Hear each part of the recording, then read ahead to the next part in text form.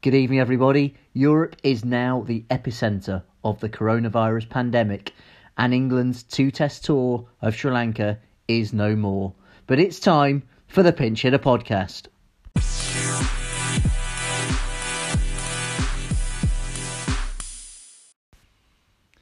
So it is Friday the 13th of March 2020, a day that will go down in history as the day that cricket stopped. Quite literally, England were playing their tour match in Colombo, and they just walked off. The tour was over. It wasn't a case of, well, tomorrow we just won't come back. It stumps just from nowhere. Cricket has stopped. Terence, what's your initial reaction? What was your thoughts at 10:30, 11 this morning when it all happened? Do you want to know what my exact thoughts were we're going to record a podcast tonight, and historically, as a cricket podcast that struggles to get any sensible content out, what are we going to do when the cricket stops? What are we going to do? I mean, also, it's not just cricket. Fucking everything stops. Everything. Like, there's nothing.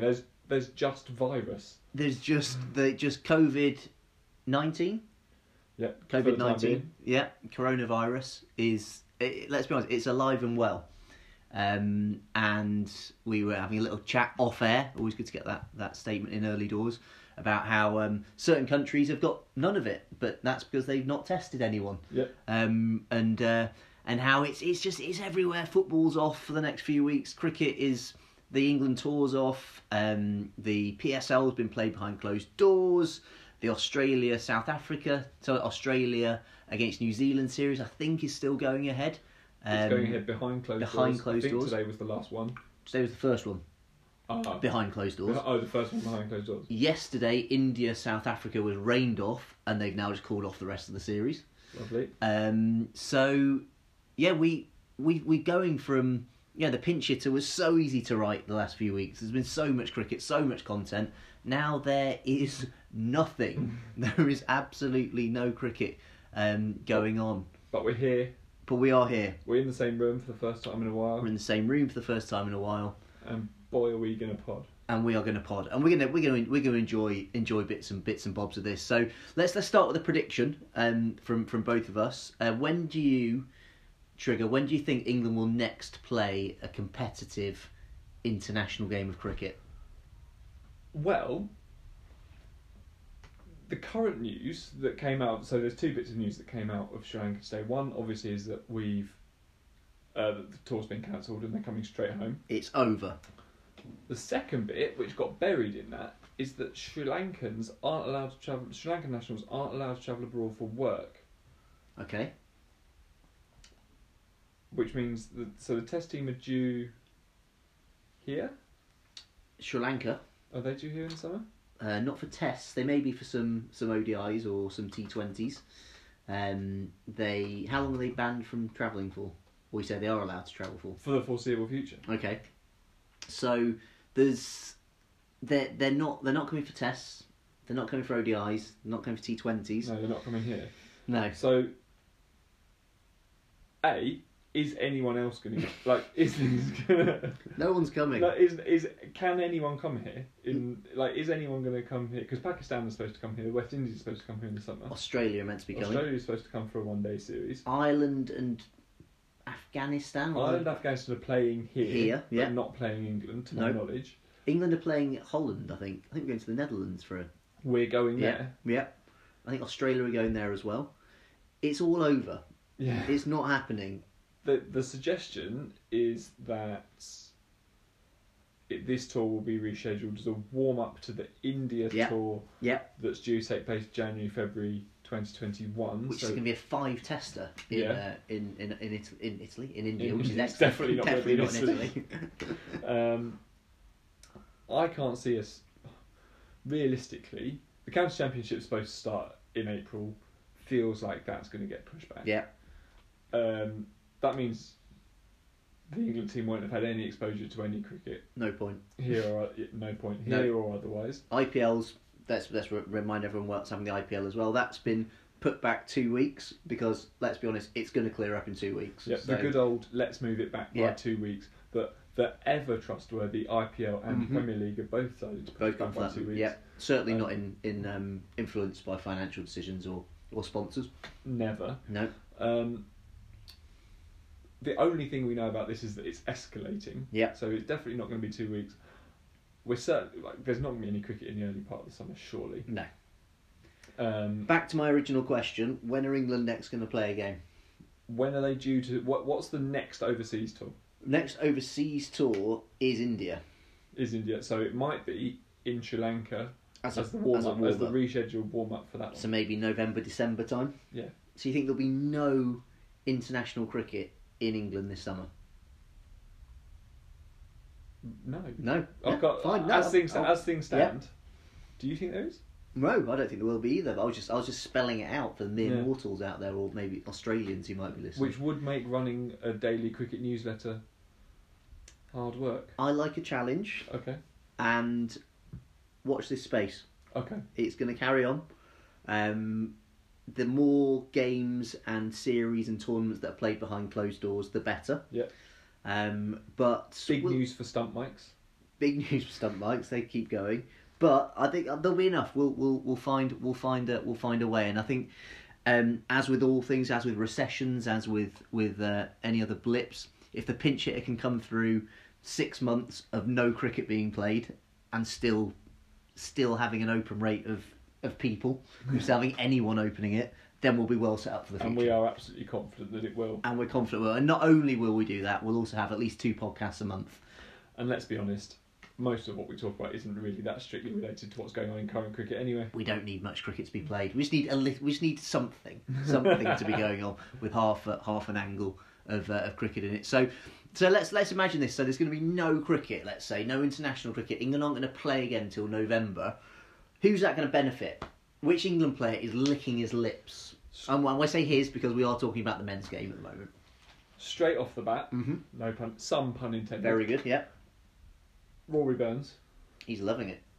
He's already. How many tests did he miss in South Africa? Was it 2 or 3? 3. He missed 3 in South Africa. Was due to miss 2 in Sri Lanka. 2 in Sri Lanka. At which point you start to wonder.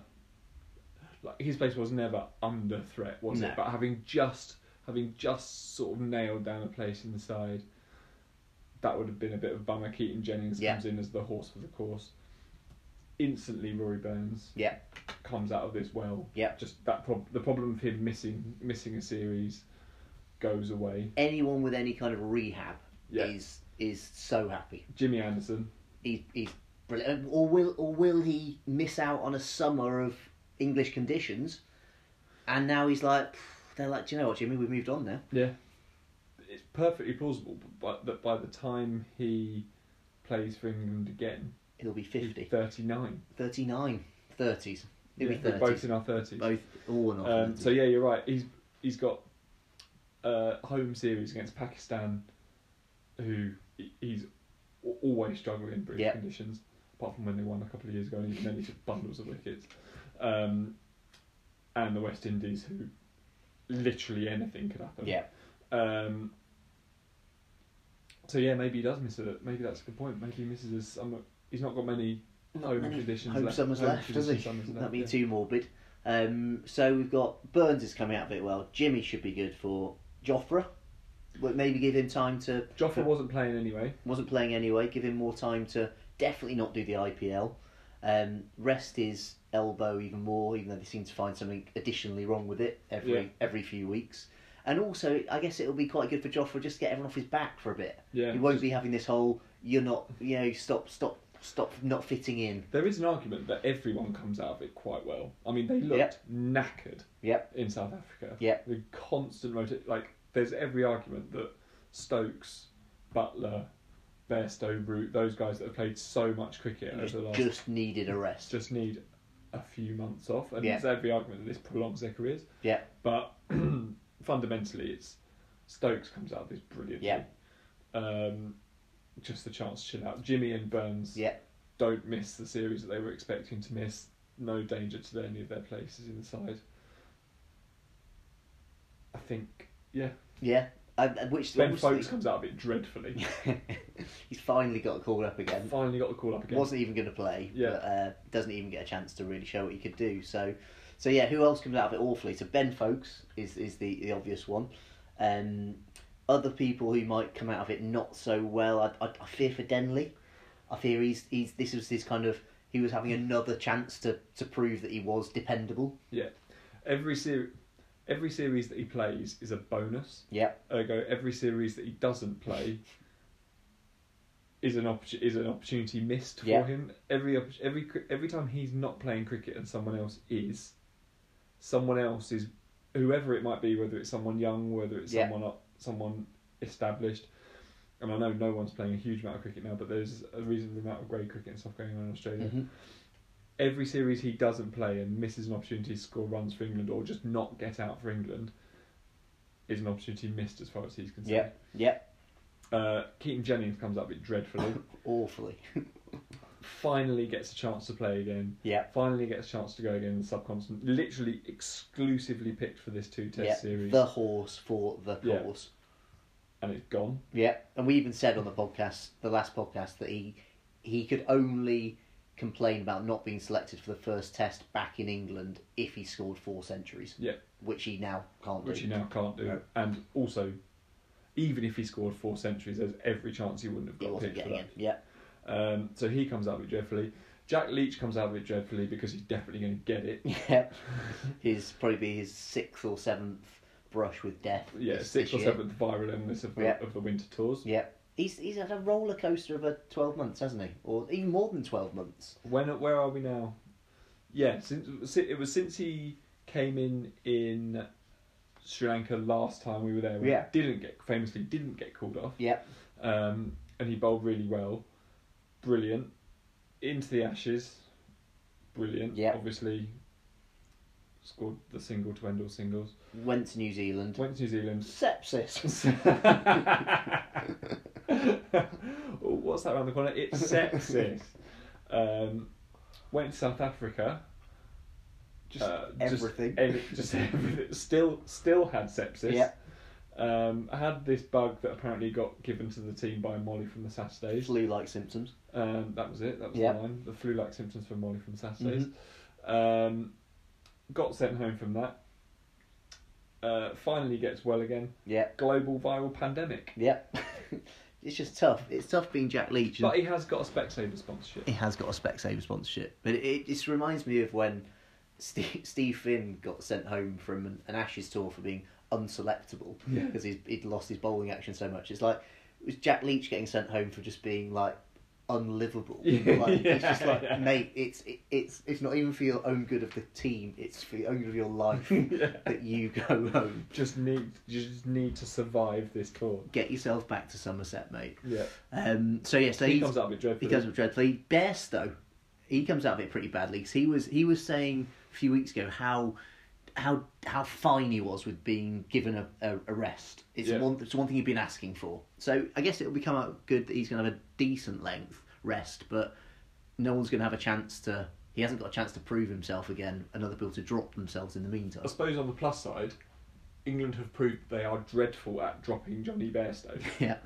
At least this way, it's been taken out of their hands, and they just physically can't play him. Yeah. Like literally, there's no cricket to play him in. He needs a rest. He's getting a rest. Maybe he comes out of this well. Yeah. But flip side is he was probably going to bat at some point in this series. Yeah. Yeah. Not this series. He wasn't in this summer. He was probably going to bat at some some point and get the opportunity to be a batsman. Yeah. I've just remembered something else that when we said when England play the next international, the T20 Men's World Cup is towards the end of October that it starts. Yeah. So that might be something to pencil in. That would be fucking That'd brilliant. be a great way to come back, wouldn't it? Yeah, if there's no cricket, straight into a World Cup. And I'll tell you what would make it even better would be if Joe Denley is still in the side. He's done nothing to be dropped in the meantime. In fact, he was last. He didn't get in the team for the last T20, did he? Because they said he was ill, even though he really needed to be dropped. Yeah. So yeah, this is the new normal. The new normal is no cricket. the other person who comes out of it really badly. I think Don Best comes out of it well, Okay. by virtue of the fact that the other two spinners come out of it badly. Yeah. Because Moeen might be back. Moeen might be back. Rashid might be back. I think Rashid we know isn't coming back realistically, don't we? Fair enough, yeah. Mo at some point is going to come back, but Matty Parkinson comes out of it really badly. He was actually doing all right on this tour. He was doing all right on this. He finally actually played. He's been on 3 tours this winter. Stop bowling the slowest anyone's ever seen, which is never going to work at international level apparently. Started taking some wickets. Started bowling. Was bound to play a test because we were going to play at least 2 spinners. Unlikely to be the same 2 spinners. He was bound to play a test in Sri Lanka. And now it's been called off. He's literally about to make his debut, having been all around the world dealing with. He's had a good winter. He's had a great winter. I hope he's made the best of it. Yeah. But he's now got disappearing into the abyss written all over him. Yeah, he's going to have gone from, as you say, kind of 3rd spinner throughout the whole winter to probably 6th. Yeah. And he will reappear. I'll put money on it now. In the same way that Don Best reappeared when everyone's like, do you remember that guy Don Best who scored a 50 for England at Lords but wasn't even a batsman? Yeah. And is now our number 1 spinner. So if cricket ever does return, Matt Parkinson will return as well in a few years. Confident of that. Yeah. But it just feels a lot like he's about to disappear for a bit, doesn't it? Yeah. Nice knowing you. Nice knowing you, Matt. Nice to meet you, Matt. Go and self-isolate. Send our best to your brother. Self-isolate for 4 years. Twin brother. Callum, isn't it? Yeah. Callum Parkey. The Parkeys. We know the stat about them. It's quite a famous. Yes, they got each other out. First twins to get each other out in a test match. Definitely not a test match. Very good in a test match. Done that. Yes, and as we've said many times previously, it'd be great to see them both play together for England. The Overtons both play together for England. 2 routes, and 3 currans. 3 currans. That's, I think I make that 9. Any other couple that we could have in there? Folks got brother or no? No. Any others on the? There must be another one in there somewhere. We'll come back. We'll come back. That's a separate. We will be looking for content over the next 6 months. So let's not waste it. Let's not waste good content. Brothers, like cricketing brothers, families would be wonderful. So that's what's going to be going on with cricket for the next few months. Please remember there is a World Cup that may or may not happen.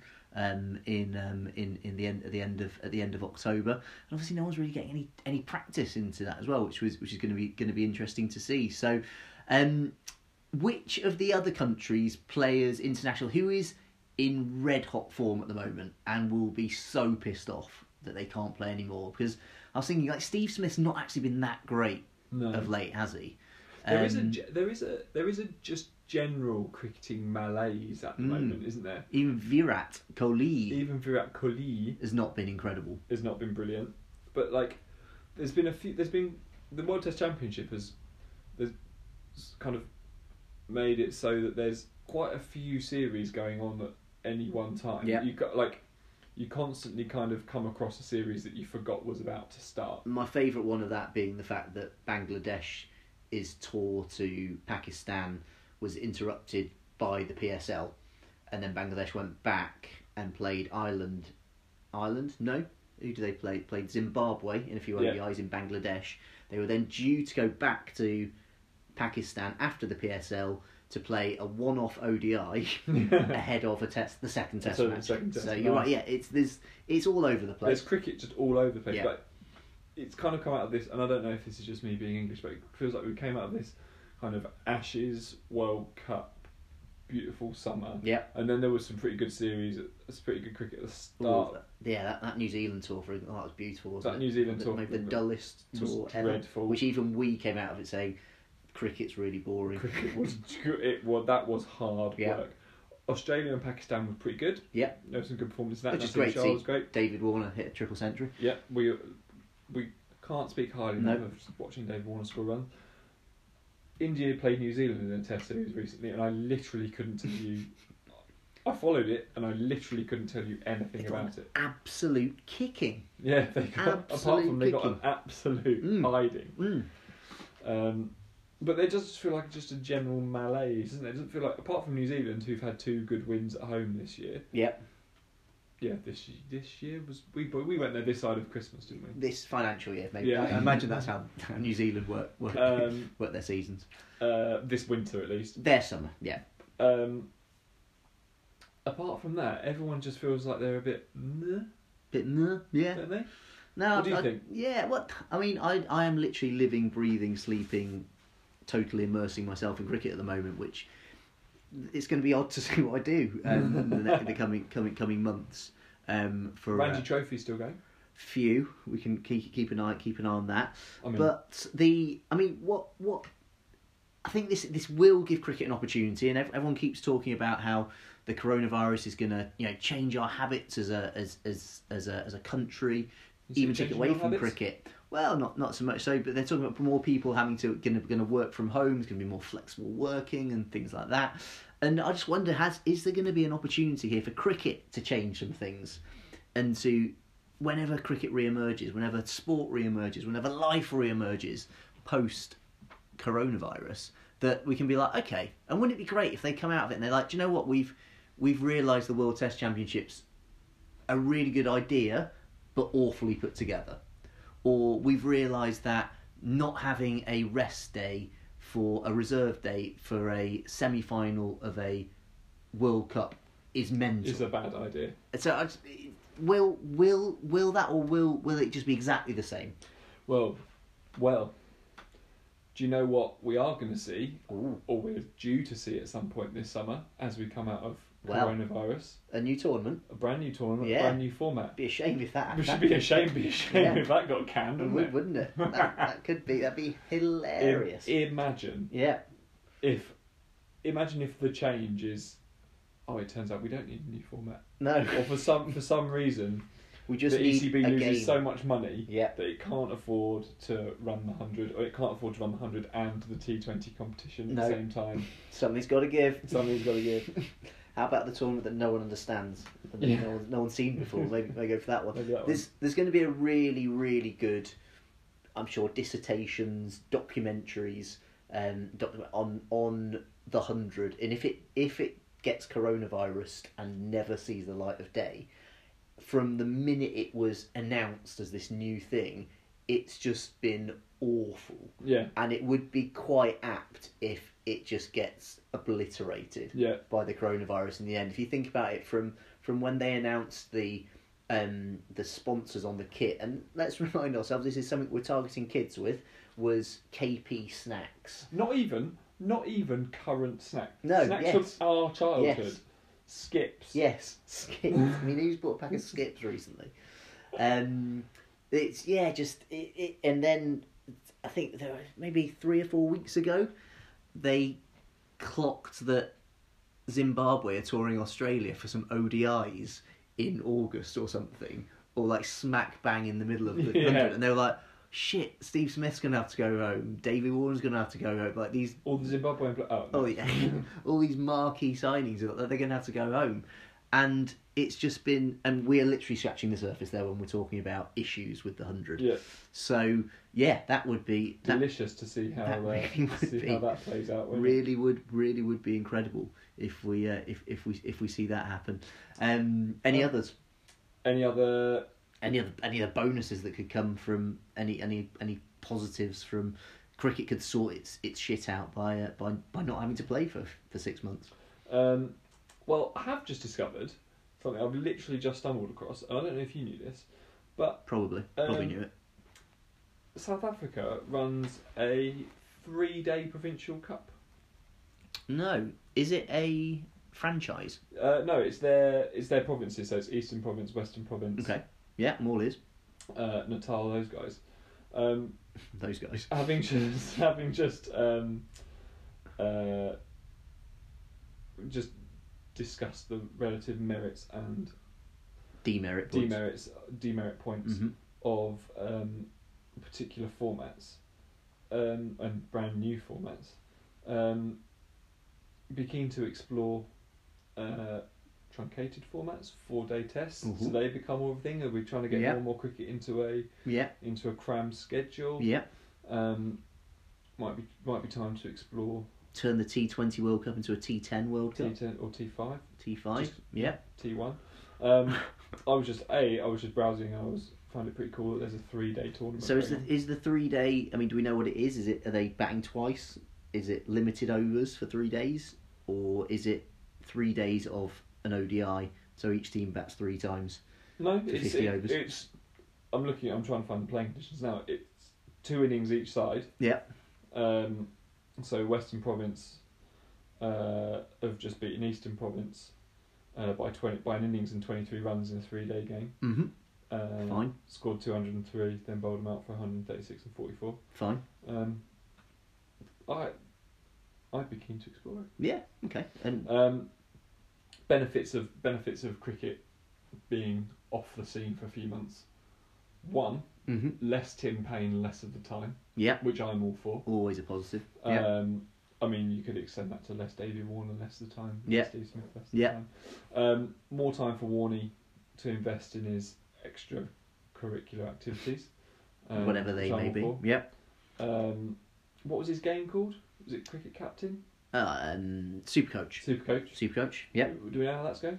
I think it went pretty well. I think I've still got the app downloaded, taking up some valuable space on my phone. So I didn't join in with it. So there'll be more things like that. He's often talking about how there's just had a really exciting phone call. Yeah. Can't wait to share this new venture with you. Not heard him talking about Zach Goldsmith not winning his seat for a while, which is always a joy to listen to. Always one of my favourite Warneyisms when he pipes up with that. So yeah, all these little things that it's all going to be very different, isn't it? I'm interested to see what happens with the county championship season. Mm-hmm. Are we going to literally what is going to happen? Are we going to see teams? Are teams just going to write it off? Yeah. At any point when it starts. Yeah. Or are they just going to write it off and we're going to see loads of young players come through? Literally, what's going to happen? Is that only sporting fixture that's due to start and finish during this part of this virus stage, isn't it? It's this age. I mean, yeah, it's just coronavirus is great from a perspective of you can just say what is going to happen to open that line and go what's going to happen with HS2, what's going to happen with the GCSEs, what's going to happen with Indie Ref 2, for example. Yeah, there's so many things for us to consider. And one thing I'd love to explore briefly, and I'm going to spring this on you a little bit, is without turning this into an episode of Desert Island Discs, but if you could self-isolate with one, let's say, current playing cricketer, who's it going to be? Bairstow. Okay, and I'm just letting you know you're going to go to North Korea because they've currently got no cases of coronavirus. So no cases or no confirmed cases. So and you can go there. So you go with Johnny Bairstow and you can take 3 things with you. What are you taking? I'm going there with Johnny. Let me talk. Well, give me 3 and another 2 if you want. I'll give you another 2 if you want them. Johnny Bairstow, because he is clearly batshit mental. Intense. He's clearly intense. He's clearly wired a little bit wrongly, and there's every chance that I come out of self-isolation. Yeah. You don't come out of self-isolation. I don't come out of self-isolation, but of all the players, you want to quite work out how he ticks. Yeah. Surely it's Johnny Bairstow, isn't it? Yeah. It's a little bit weird, a little bit mad. What's going on there? Yeah.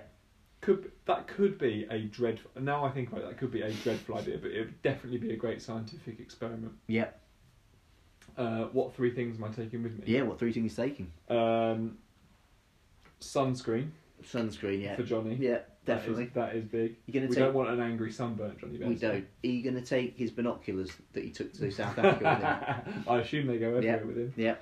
Am I allowed to take someone else? Yeah. As one of my 3 options. Absolutely. As long as it's not a woman, because women aren't objects. So. We'll have to take his wicket keeping gloves. Okay. Because we know that if they get taken away, not a person. No, I know. Yeah. But I'm on the fly. Okay. Yeah. We're gonna have to take his because we know that if he gets his wicket keeping gloves taken off him, there's a meltdown. It does not like that. No. And then I will. There's 2, and I'll give you another one if you want. Yeah, I'll take one more. I'll take one more. I will take a I'll take my phone Mm-hmm. so I can sit there and watch the video that we shared in the pinch hit this morning of the last ball of the Super Over set to the Titanic music. So I can just sit there with Johnny Best and watch it on repeat. Brilliant. Just non-stop. Just non-stop for the entirety of my self-isolation. Brilliant. Have you got an answer for that? Having just dropped it on me, have you got I was vaguely thinking of it whilst you were answering, and I thought I would choose Tim Payne, and I would just take Hawkeye technology and explain to him how to operate the DRS system. Okay, yeah, nice. Yeah, and just nice and simple, day in, day out. Just get him reviewing. Get him reviewing or not reviewing. Yeah. And yeah, and it'd just be good to pick his brain on leadership. Just the nonsense, just nonsense after nonsense. Yes. So yeah, Tim Payne, I'll go with that. Fine for it, but yeah, that self-isolation is what we could all be doing. Cricket, you could say, is self-isolating at the moment. So let's take a little pause now, and I think when we come back, we're going to be doing the over. We're going to go over and over again. Over and over again. Anything else you want to add before we take the break, or are we going to just fly off and have a break? Let's hit it. Let's have a break. Let's have a break. Break.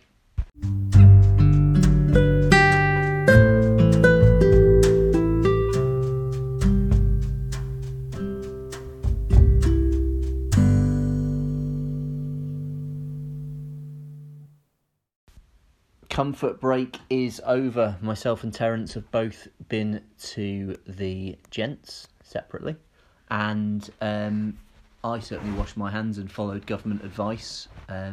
Did you? Absolutely. Sang Happy Birthday twice, the full Stevie Wonder 6-minute version. Yep, excellent. I go down the route of Rick Astley, Never Gonna Give You Up. 2 versions of the chorus. Okay. Nice. Then I can always end with Never Gonna Give you up. Yeah, because if you're out of rhythm, you can... Exactly, it works. And then there's also an option of going through Ian Smuth's commentary of the final ball. Which I can recite, as previously discussed. Yeah. I can recite verbatim. Yeah, and the greatest bit about if you do that is that you finish with, and England have won the World Cup by the barest of margins. There's a nice full stop to it when he goes, over to you, Nessa, it's your cap. Yeah. And you turn it off. Brilliant. Perfect. And dry hands and then wash your hands a bit. Then you're free. So yeah, we from there we go into the latest, the over that was. Terence, I take the floor. Or as we're calling it this week, Somewhere Over the Rainbow. Oh, beautiful. Right. Beautiful. Somewhere Over the Rainbow. One of the many things I love about this feature is the opportunity for the listener, in this case me, other times when the boot's on the other foot it's you, to butt in with suggestions about what it could be at any stage. Yeah. And I have no clue. No, you don't. And it is. I don't know if you're finding this. It's so difficult to find a good over that's the right level of... you don't want to pick Flintoff to Callis, say. Or Flintoff to Ponting. Ponting. Too easy. You don't want to pick Graham Swan's first over. Much as I'd love to spend 20 minutes talking about Swan's first over. Done that, yeah. Maybe we'll do that in 10 years. You've got to find one that's just the right level of obscurity, but one that you can still put a little bit of meaning behind. Absolutely. Yeah. You want to sound like you know what you're on about. You're that level of clever intelligence. Exactly. But it's a great way of digging up just generally forgotten series. Series, forgotten people. Exactly. Forgotten times. And what I have unearthed this time, I'm excited, is a series that generally kind of falls down the middle of cricketing history between two sides that was at its peak, certainly in our lifetime, in the kind of decade at which this series sits in the middle of. Okay. As soon as I tell you the year and the month that we're talking about, you're going to guess which series I'm talking about. So I'm going to start with a few pointers. Excellent. I'm going to stand up. I'm going to enjoy it this month. Are you? Yeah. I think you're really going to like this one. For the benefit of the tape, I'm standing up. For the benefit of the tape, Tom is standing up. I'm going to play... this was number 1 on the day in question.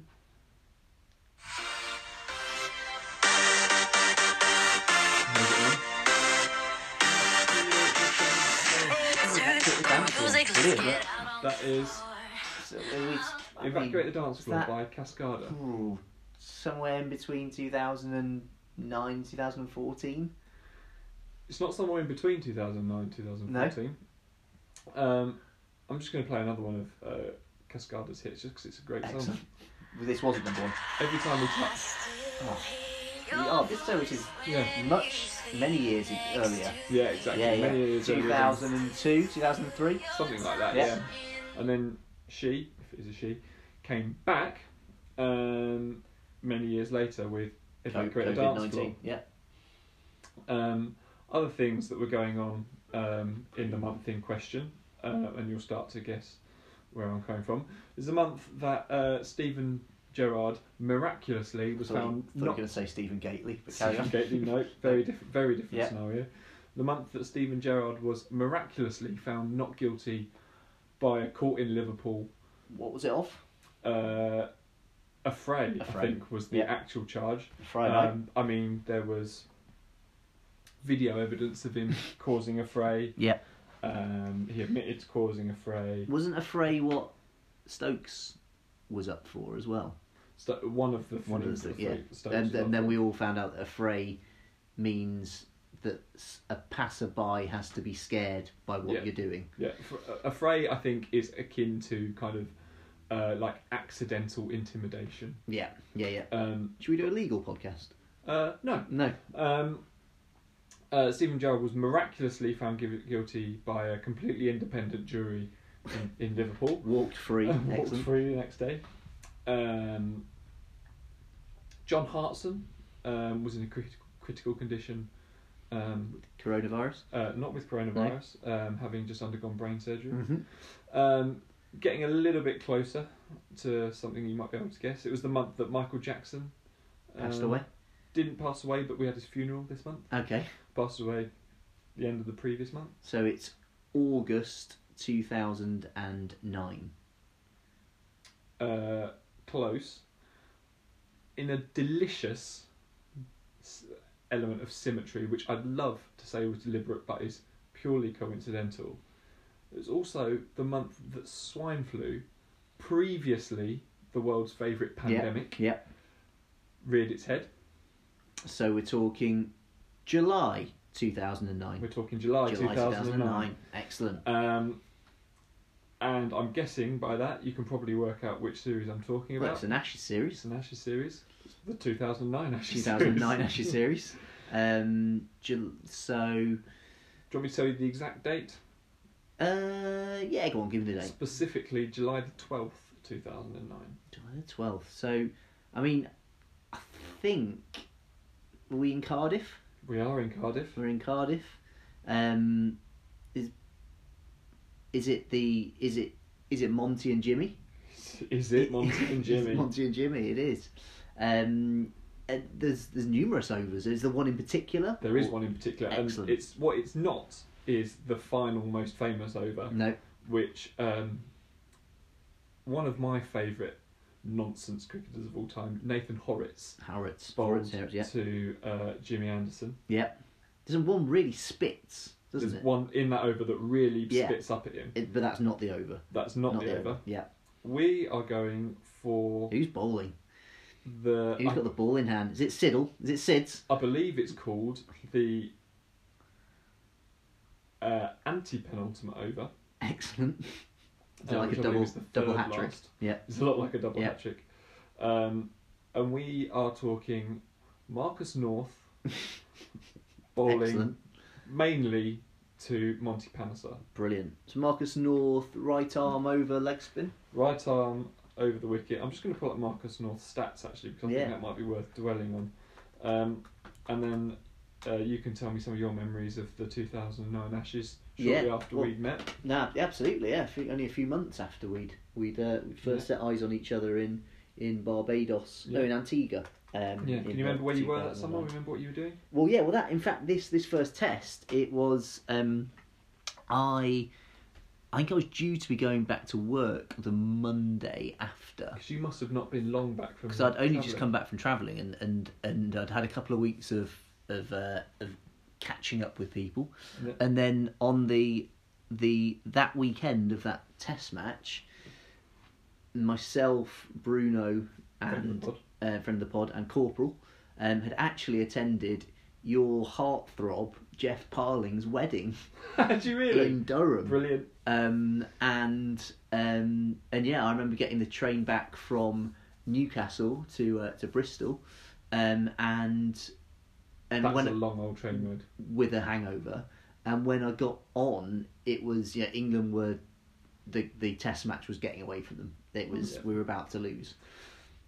So that's a really good summary, and it's really good that you've kind of remembered this test match in and around loads of other stuff. Yeah. Because that feels like it was like the nature of this series. Yeah. Was that there was like it was about to be a golden age for English cricket, but not quite. It was also off the back of a bit of a golden age for English cricket.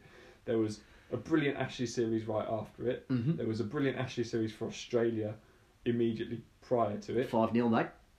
And the 2005 Ashes was obviously the greatest series ever. Ever. But this series was a bit but it did have moments of brilliance throughout it. It had the second best British English rearguard Ashes stand of all time. Mm-hmm. It had Broady taking 5 foot the oval, one of his spells, having probably the first of his spells. And Freddie run out on his final test appearance. It had Jonathan Trott scoring 100 on debut. And can you even really remember any of the games particularly well, or can you just remember? I remember we got an absolute shoeing at Headingley. Yeah. And I think Flintoff had to pull out on the morning of the game. Yeah. Like Flintoff, we literally pushed him through the series in a wheelchair and got him out for 2 or 3 of the tests. Yeah. So I think we won the whole series 2-1. Is that right? Yeah. So we drew in Cardiff eventually. We drew in at Fortress Edgbaston after we had actually done really. We went into the final day and we should have won where we were expected to win. We then won. I don't know what happened there next. Then we must have won at Lords, or it was a second test at Lords. Second test was at Lords. So we won at Lords, drew at Edgbaston, and then third test was at Edgbaston. We drew. Then lost heavily at Headingley. Got thumped in the 4th test at Headingley and then by an innings. Yep, and then won the 5th test at the Oval. Which was when Broady took his... Yes, and one thing I always remember of that 5th test and final day is, I think it was Mr. Cricket and Punter put on a very big partnership. And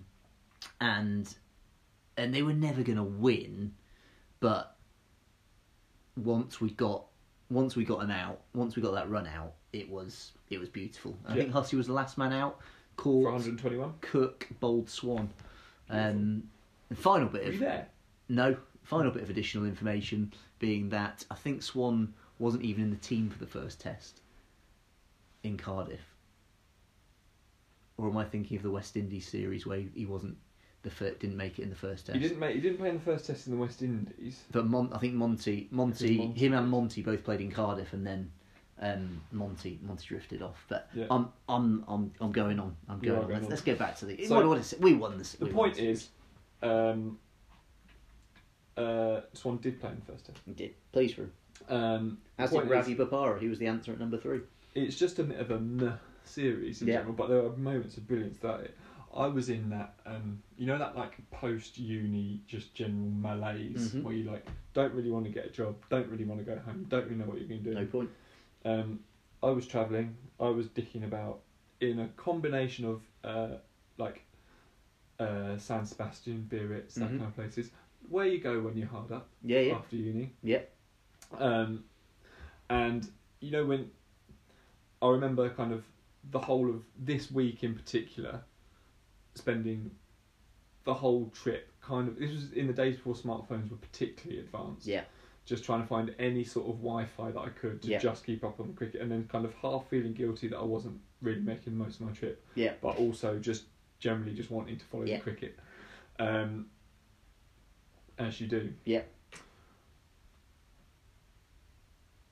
Yeah, and it was just, and I've just remembered another story of you watching this test this series in Edgbaston. Yeah, got in without a ticket. Yeah. There's a pod in that, and it's There's a pod in that in its own right, isn't there? Heightened security. Yeah, after a night out in Birmingham. Yeah. Anyway, so yeah, all adds to the kind of general malaise around this series. Yeah. I was kind of half paying attention to it, half not, and then on this particular afternoon, I remember I was kind of on a beachy kind of square kind of place. Beachy kind of square. It was like a. Are we talking a beach volleyball court? No, it was like a I guess a promenade. Promenade. Okay. Is the proper name for it. A famous square promenade. Yeah, but it was like there was like restaurants and stuff like that. And Yeah. I sat on this outside this cafe, just basically trying as hard as possible to follow the cricket on my phone. The over we're talking about, like I said, is the anti-penultimate over, bowled by Marcus North to Monty Panesar. And what immediately attracted me to it is at the end of this over. Is that when Monty does his dive for a single? Don't think so. No? Okay. The end of the over is where Bilal Shafayat comes on the field. Your good friend. Your good friend Bilal Shafayat comes onto the field and just gets told to go away and then just trudges off as slowly as possible. Who were the umpires? Because that is a fantastic question, and I will be able to tell you. Because they have to pretend initially that they care. That they don't actually want Australia not to win, which clearly that's what they want. But also, like they've got to legitimately allow this 12th man to come on because there may be a reason for a glove swap. But then very quickly it's like, no, come on, mate, come on. Was Rudy Kurtzen? Was he done by then or? Weirdly, I don't know where to find it. I'll find it for you. You find it while I carry on. You carry on. Yeah. That's what immediately attracted me to it. So to set the scene.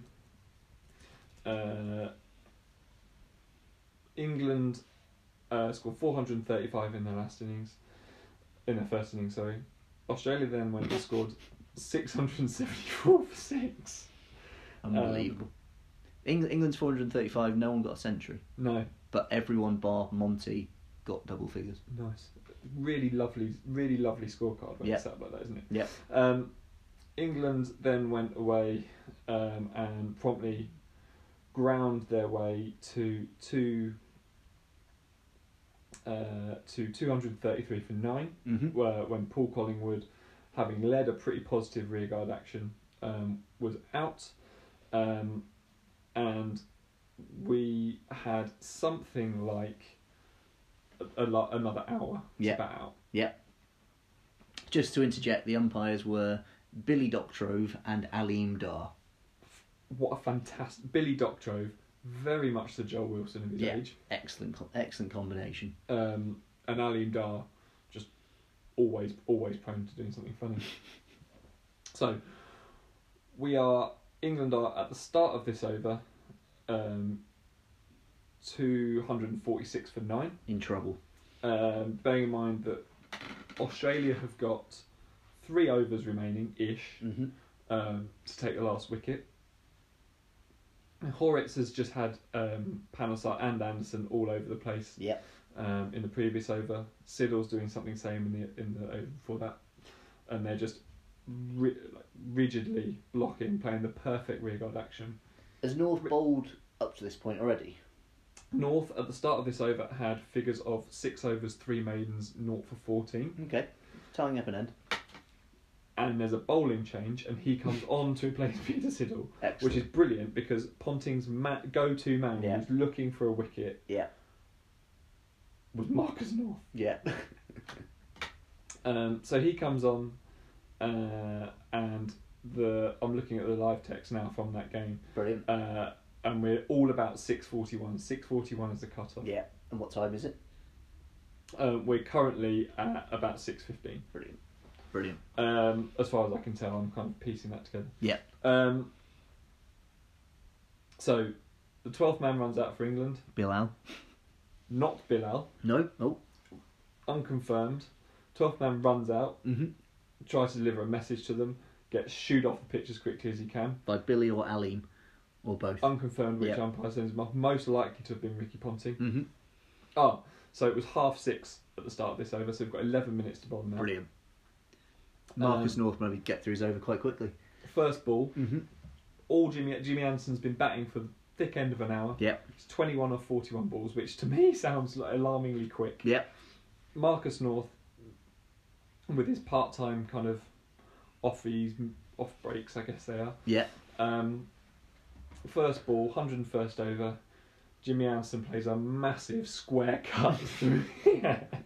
Does it go through someone's legs? Doesn't go through his legs, but it lands. It lands. It's in the air. Yeah. As it goes past kind of extra cover-ish. Yeah. And it lands safe.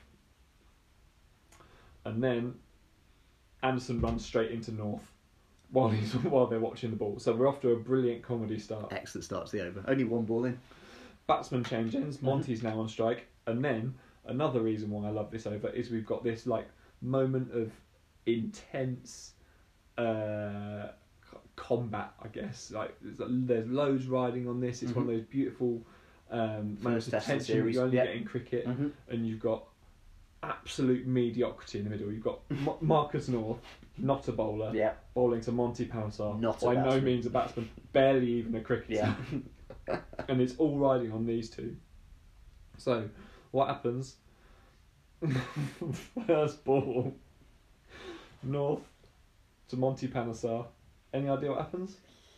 No idea. Various possibilities that could happen. If I gave you all day, you probably wouldn't remember the fact that with his first ball of the anti-penultimate over, Monty Panesar crashes Marcus North square of the wicket for 4. Excellent. Well done, Monty. So it's an absolutely textbook square cut. And you can almost see Monty close his eyes and just swing everything at it, and it absolutely crunches through square. And then there's this brilliant cutaway to Ricky Ponting's face, just going, "What? Why has he done it? Yeah. How has he done it?" And it just makes absolutely no difference to anything. No, I mean, probably it's got to be up there with one of Punter's best captaincy decisions in Test matches in England. Probably up there with putting England into bat at Edgbaston in 2005. Another good one.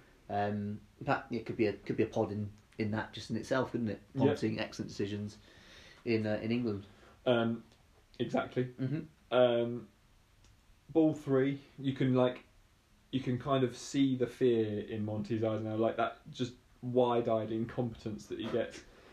Actually plays a reasonably comfortable front foot forward defensive. Solid.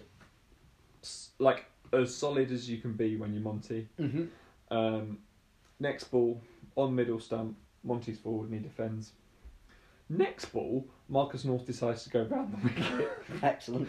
Which I just think is a beautifully pointless, as if that's going to be what gets Monty Panesar out. He's already crashed you for a 4. Yeah. That's not going to do anything. Monty still gets forward and plays defence. Final ball. There's this with every ball throughout this over. If you watch the kind of highlights, you've got this moment of. It's like what we were talking about off air, where you've got this moment of silence during the Super Over in the World Cup. It's silence, and then every ball is being celebrated like it's a wicket, or in this case not, like it's a goal. Every ball is being celebrated, but you've got this intense mediocrity going on in the middle, which is just so befitting of this kind of nothing series. Yeah. Just a shame you say that Joel Wilson wasn't umpiring as well. Exactly. And that reviews weren't a thing at this stage. Yeah. And you've just got this incompetence going on in the middle, being celebrated with such gusto every time something happens. Yeah. And with the final ball of the over, North goes back over the wicket, and Panesar's forward, and he smothers it on the front foot, and there's this massive almighty cheer because we know that with the next over. Jimmy Anderson's back on strike. Yeah. And then you're into the penultimate over, which is again, or you're into the final over, which is North to Panesar again. And which over is it where England actually go ahead? Am I putting you on the spot there? You are putting me on the spot. Because that was another big moment, wasn't it? Because that then meant there was 2. You needed an over to change over to change the bat. I think that was a while back. Yeah. Okay. Because we're definitely we've been ahead in all the overs I've been looking at in my research. Yeah. But yeah, it's just a gloriously kind of it's that point in my life when it's just general kind of malaise anyway, where you don't really know what's going on and you're just kind of mucking about. Yeah. It was a series that kind of fell down the middle. It was two blokes doing a really good job despite being awful at what they were being asked to do. There's one moment of brilliance for Monty that was completely unnecessary. Yeah. And you still had all the tension of a brilliant sporting contest despite there being no real discernible talent going on anywhere. Yeah.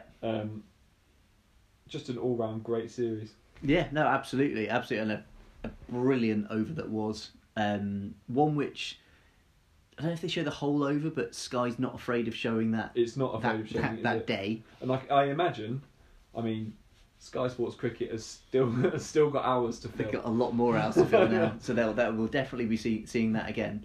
But yeah, no, as you say, it was. I think I'm right in saying, and I think this has been the case in other series as well, where at the end of the series, Australia had 4 of the 5 top run scorers. Yeah. They had the top. No one had scored more centuries. They'd scored more centuries than England. Yeah. They'd taken more wickets than England. Yet we had won the big moments and won the series 2-1, which is obviously completely un-England thing to do. And I think that this test in itself is a great example of that. And we're saying how England in their first innings, got 435, which we wouldn't have been scoffing at. Everyone got double figures bar Monty. Then you look at the England second innings, again, no one gets a century. Strauss gets double figures, Collingwood double figures. Everyone from Collingwood down gets double figures, apart from Monty, who gets 7 not out. Australia only batted once, but Katic got 122, Ponting 150, Marcus North 125 not out, Brad Haddin 121, Pup got 83. Yeah. What's brilliant is that Mr. Cricket in the middle of that got 3. Got 3, exactly. 3 from 16. So that again just kind of those stats probably straight away, the fact that Australia wasted 4 centuries in that test, which is brilliant. Yeah. And as a result, what happens? We walk away from that test 0-0. It doesn't matter what anyone achieved. That's it. There was some great performances in that test. Utterly irrelevant. Completely pointless. And it was in Cardiff. And it was in Cardiff, of all places. So, absolutely brilliant. Cracking over 2009 today. Just very much in that hot spell of just great Ashes series in England. Yeah. Because they're always great in England. Now, the next one in England was a bit shit, wasn't it? When Australia didn't turn up and we won 3-0. Yeah. But pretty shit for Simon Kerrigan. Yeah, there's his one-off. Or was it brilliant? Or was it? Wokes made his debut as well in that test. But yeah, I just remember that series for being. It was. The quality was so far down from 2005. Yeah. Yet the tension was still there. And on the Australian side, am I right in thinking there wasn't a huge turnover in players, was there, on either side really? Well, Strauss was still around. Peterson, Collingwood was still around. Yeah, Flintoff was still there. Punter was still there. Yeah, so there'd been quite a change in England's bowling. So obviously you had Broad, you had Anton, you had Swan, you had Panesar, you had even Onions comes in as well. But Australia they'd lost all their big hitters bar Ponting. Yeah. So there was no Hayden, there was no Langer, there was no Warne, there was no McGrath, and Dizzy wasn't even a big hitter by 2005. Nathan Horwitz was playing. Hilfey was still about. And Siddle was. This was the first. I mean, we should pay tribute to actually. This was Siddle's first trip to England where he lost the Ashes, which he did every single time until 2019, which was the first time he came back with the Ashes, but they didn't win it. Yeah. So I think it was 4 series. Would that be 9, 13, 15, and 19? Lovely. So an awful tourist in England. But a bloody good bloke. Good bloke for it all. But yeah, I mean. We've said it before, we'll say it again, Ashes series in England are great. Yeah. Ashes series in Australia where we're competitive are great. When we're not, they're awful. There just only happens to have been one of them in our lifetime. Exactly. It'd be great to know when the next one's going to be. But yeah, wonderful, I'm going to say it again, wonderful Absolutely brilliant. Fantastic. Well, I think it's probably time to crack on with our coronavirus lives, isn't it? Yeah, it is, yeah. Another great episode of the Pinch Hitter podcast. We will be back certainly before the end of March, when I'm no doubt there'll be so much cricket to catch up on. But definitely not before the beginning of cricket again. Definitely not before the cricket again. So we will see you again very soon. Au revoir. Au revoir.